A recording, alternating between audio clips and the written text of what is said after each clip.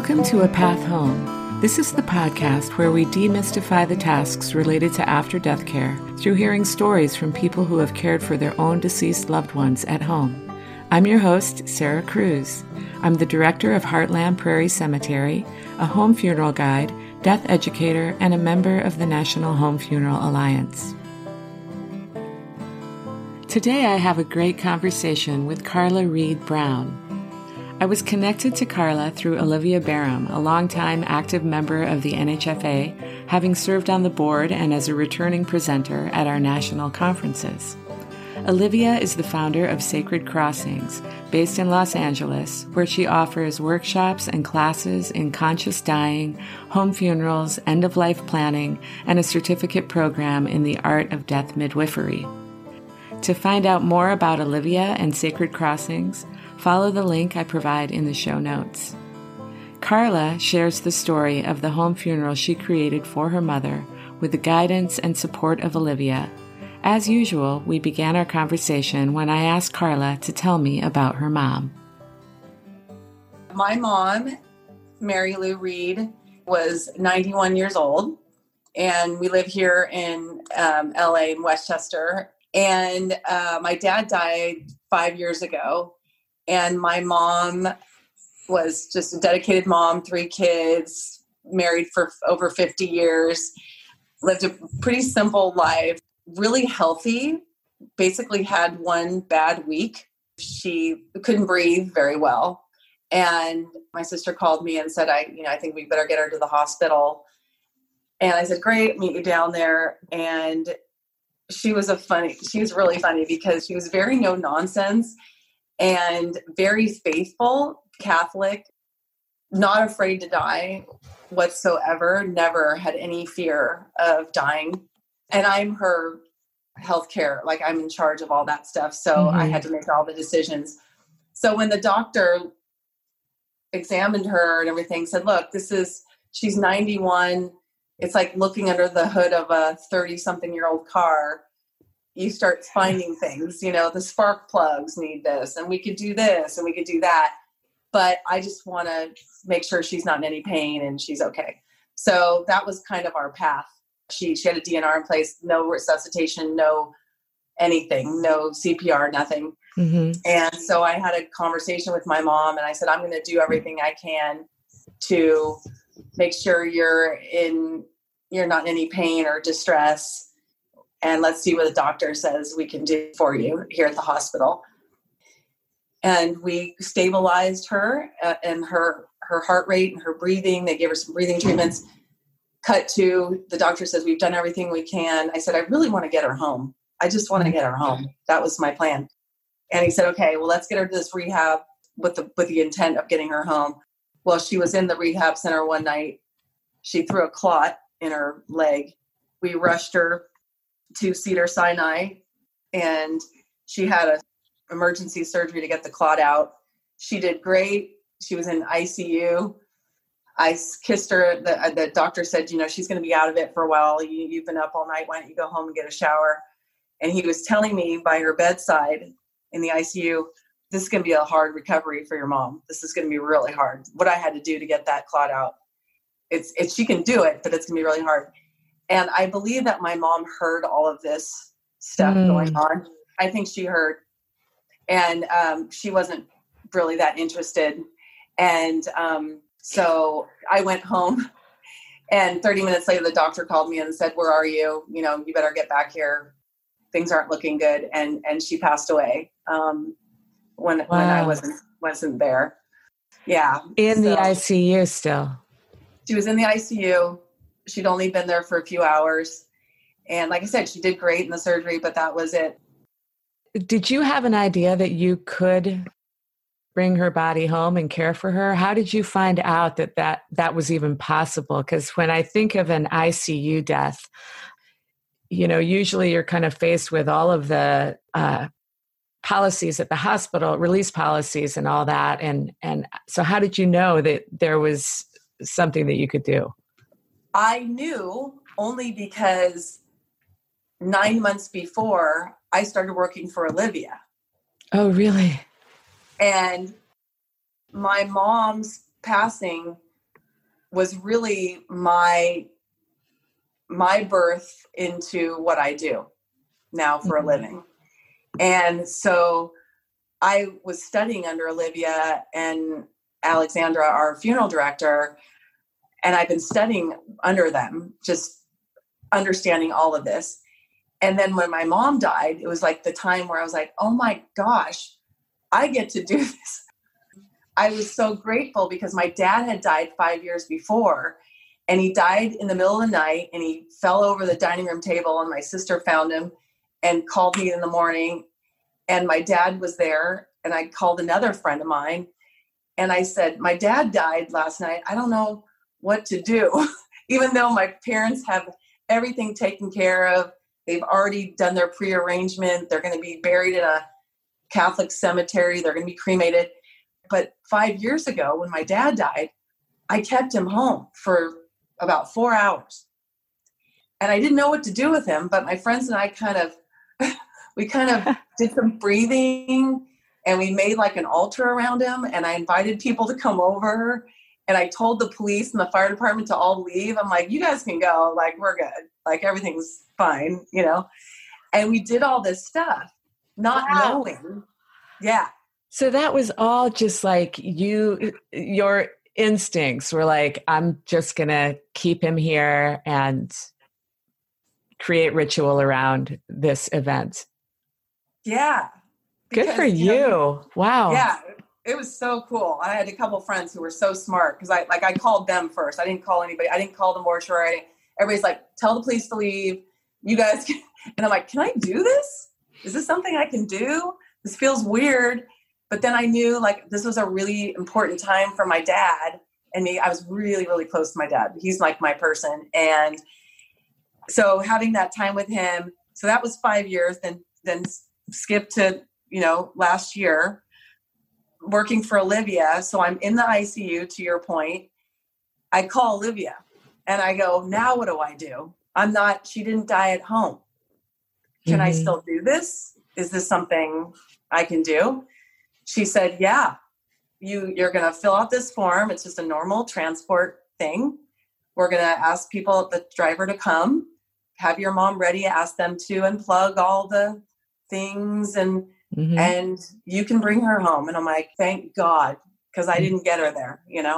I felt so bad. And so we brought her home. That's fantastic. So you were an advocate for your mom, and Olivia was an advocate for you. Oh, yeah. That time is so weird. There's so much going on, and the hospital has an agenda. They need their bed. I don't know. There's all kinds of things going on.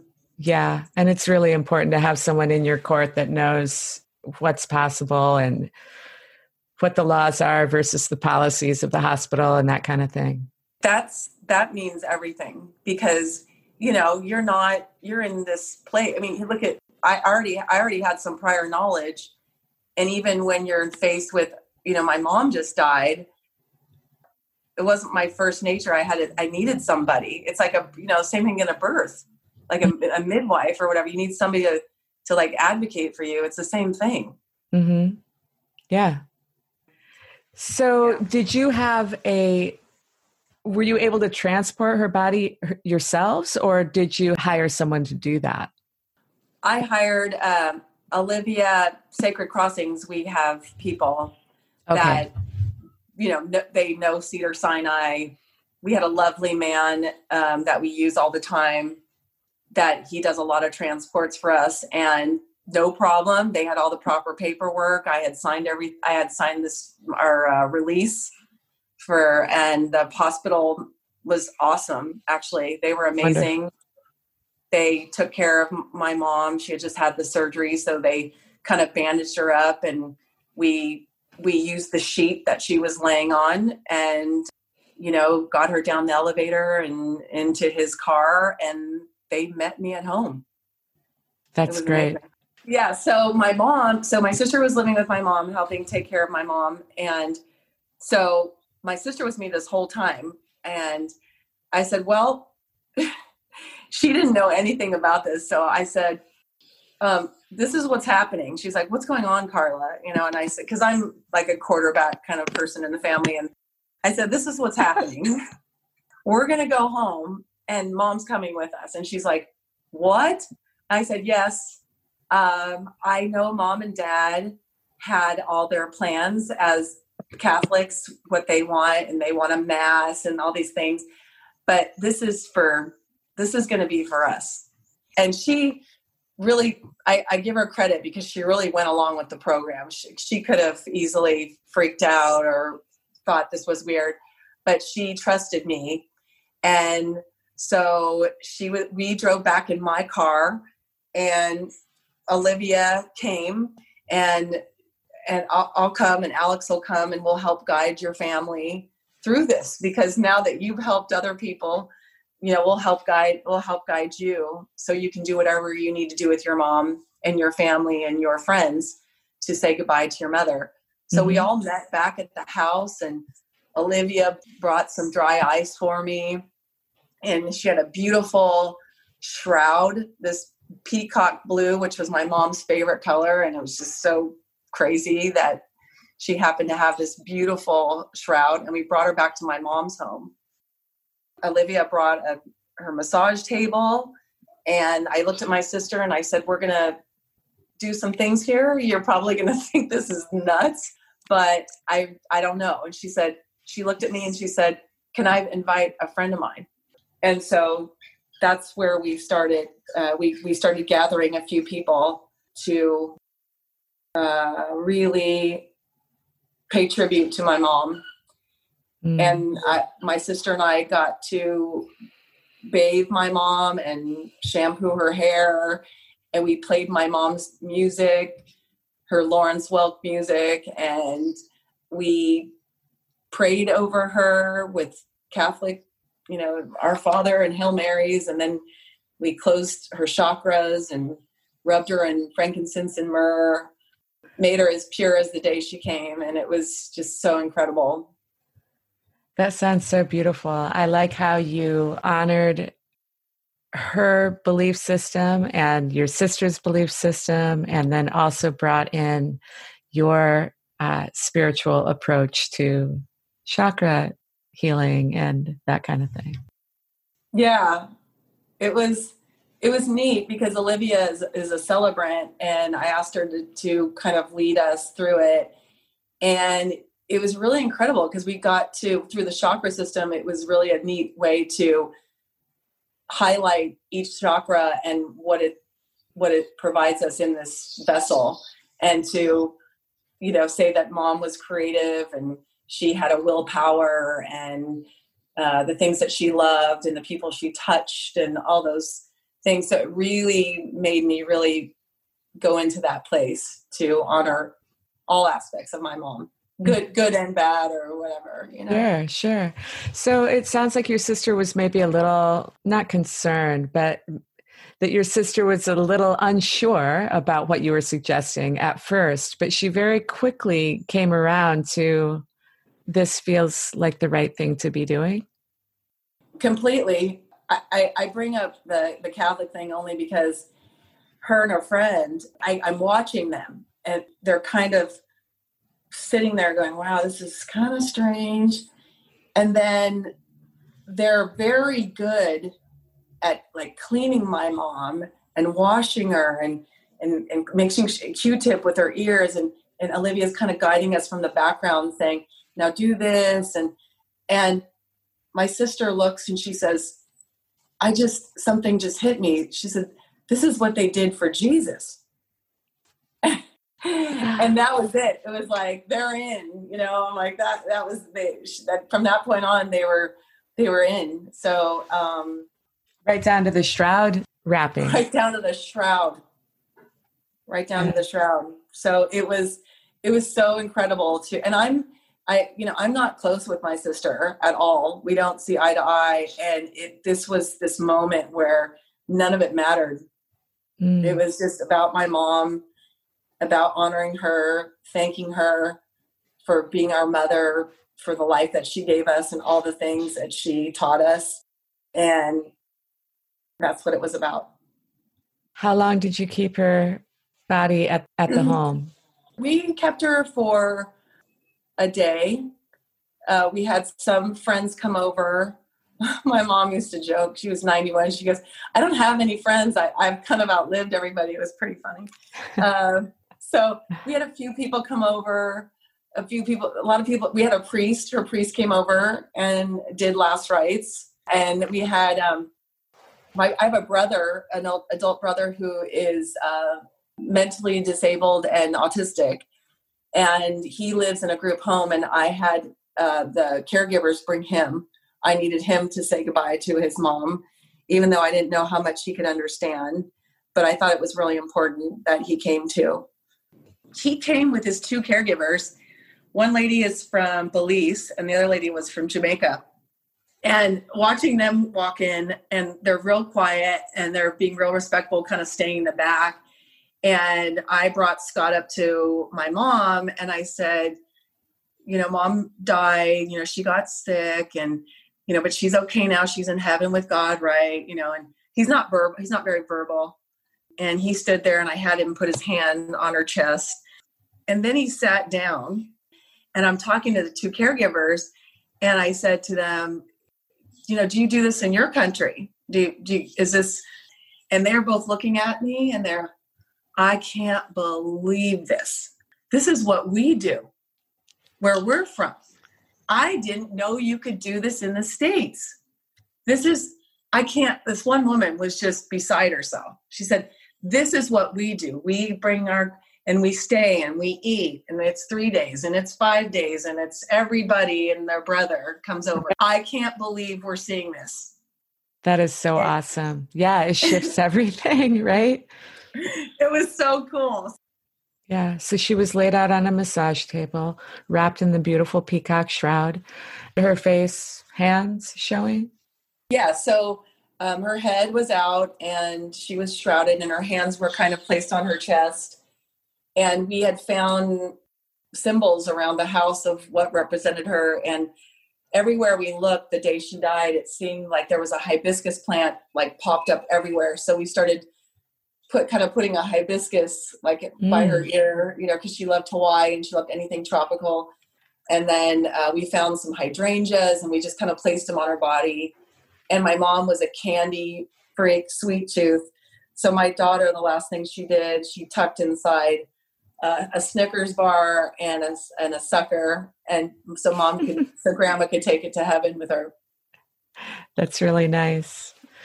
So, yeah. So, were you at all nervous about your daughter coming in, or was this just like part of what I'm just wondering how you felt as a mom and then how you observed your daughter. I mean, interacting, obviously, placing the candy was a very personal, heartfelt thing that she did. Again, Olivia, such an incredible death midwife. I called her and she had checked in on me and said, how are things going with your mom? And, check the dry eyes. And she was kind of just guiding me through the process. And I said, well, I'm going to bring Talia to say goodbye to grandma. And Olivia said, well, did you ask her if she wants to see grandma? Did you maybe show her a picture beforehand? And I thought, oh my gosh, I blew that one. So I go, you're absolutely right. I need to ask her first. And so I asked my daughter and I said, do you want to see grandma? I'll show you a picture of what she looks like. She looks a little different than last time you saw her. And she said, yep, I want to see her. And yeah, no problem. Yeah, I definitely want to say goodbye. So that's how it happened. Thank God for Olivia, because I was getting ready just to be, I was putting my thoughts on closure and things with my daughter, and I hadn't even considered her. I have Olivia to thank. So she did, and she did a great job. And she put her hand on her, and I think we said a prayer, because she had just learned, she was in kindergarten, she had just learned the Hail Mary. So we did a Hail Mary, and then we did the most important piece, which was the candy. Nice. That's very sweet. Yeah, it was cool. It was cool. So after that, she was taken to be cremated? Yeah. And it was interesting. My parents had everything taken care of, and they were to be cremated. My mom was to be cremated and then buried at the cemetery. And it was so interesting because I called the transport at the funeral home mortuary, and they had the hardest time understanding when I gave them information. I said, well, no, she's here. And they're like, well, where did she die? And I said, well, the hospital. And having them understand that I brought her home was a complete disconnect. It took forever to make them they just didn't get it. It was really, really, and it took a minute for me to be like, look, I'm very grounded. What I'm saying, I'm saying it correctly, but it didn't compute. So they must have been kind of blown away when they walked in and saw how beautifully laid out she was and the space you had created around her. Oh my gosh. Yeah. We had candles and pictures of my mom when she was young, and they come in and it's very serene, and I'm not falling apart. You know, I'm like, God, this beautiful closure came through for me. I was like, okay, we're done. Like, we don't need to stay for 3 days. And so, yeah, they came in a man and a woman came, and, you know, really sweet. And they're kind of looking around, and I go, does she look pretty? They probably thought I was crazy, but I said thank you for coming. And it was probably midnight or 11 o'clock at night when they finally got there. And they were really respectful and lovely, but man, getting them there was kind of hard, but it was fine. So they came, and then she was cremated. And then I think maybe a week later, then I had a little ceremony for my mom and dad at graveside. And did your sister arrange for a mass for them? I did we had a giant funeral for my dad because he was very active in the church and stuff. And my mom always said she never wanted a big thing. She just wanted the family. So we had our family priest. He did a service graveside and did a blessing. And at a later date, we had a little mass at our church dedicated to her. So that's how we did both pieces. That's great. Yeah. Yeah. It sounds like you just did such a beautiful job honoring her and bringing the family together. It's an amazing story, Carla. It's really good. Thank you for sharing it. Is there anything else? Is there anything that you might say to other people who are considering this option and find themselves in a tricky situation? I just think, especially with COVID and the things that we've learned, it's so important. It's just as important how you come here is how you leave. And this, death is a part of this life. And I guess what I've learned even in this conversation is the advocate. If you have a gut feeling that there's something you need to do, find your advocate to help you in that, because they're there. And I think we're getting wise to the fact that, even seeing those women from other country going, yeah, this is what we do. Like the rest of the world does this. And I can't believe we're doing this. So I just hope the consciousness is being raised. And I give, if you have a gut feeling that you need something, we're here. Yeah. Find the helpers. We're here. We're trying to spread the word. Yes. That this is such an important piece. Absolutely. Well done. Thanks. Thank you. Thank you for this forum. You're very welcome. A Path Home is a production of the National Home Funeral Alliance, a nonprofit organization dedicated to educating and advocating for communities and families who choose to care for their own loved ones at death. Check out our website at homefuneralalliance.org. If you like this podcast, be sure to tell a friend and subscribe and review wherever you get your podcasts. If you would like to share your home funeral or natural burial experience on the podcast, please email me at podcast@homefuneralalliance.org. We'd love to hear from you. The music at the beginning and end of A Path Home is written and performed by Sarah Cruz. Our beautiful cover art is by Linda Curray. And until next time, remember the words of Ram Dass. We are all walking each other home. I want to be there to walk you home. I'll tend to your body, you'll tend to my soul. And if it happens,